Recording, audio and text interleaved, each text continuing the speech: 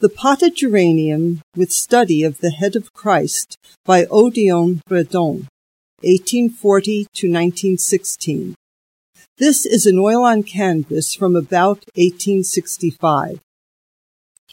The intensely saturated red of the single flower head almost manages to distract you from noticing the faint drawing of another head, levitating like a ghostly apparition in the upper left-hand corner of the image.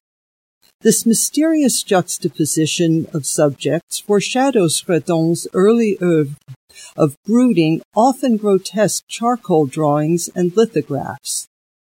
Also apparent is his love of luminous, intense color used in many of his later pastels and oil paintings to powerful emotional and dramatic effect. Acknowledging his friendship with another master, Henri Fantin-Latour, Redon painted many vibrant studies such as this.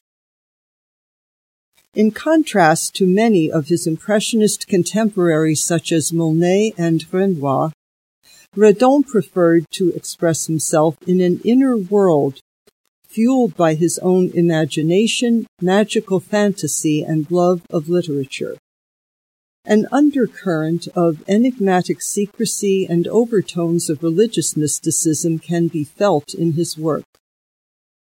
His art was relatively unknown until he was mentioned in the popular 1884 symbolist novel À Rebours, in which the decadent hero collects Redon's drawings. Thereafter his work became inextricably linked with the dreamlike inner visions of the symbolists. It also served as an inspiration for many of the surrealists in the 20th century.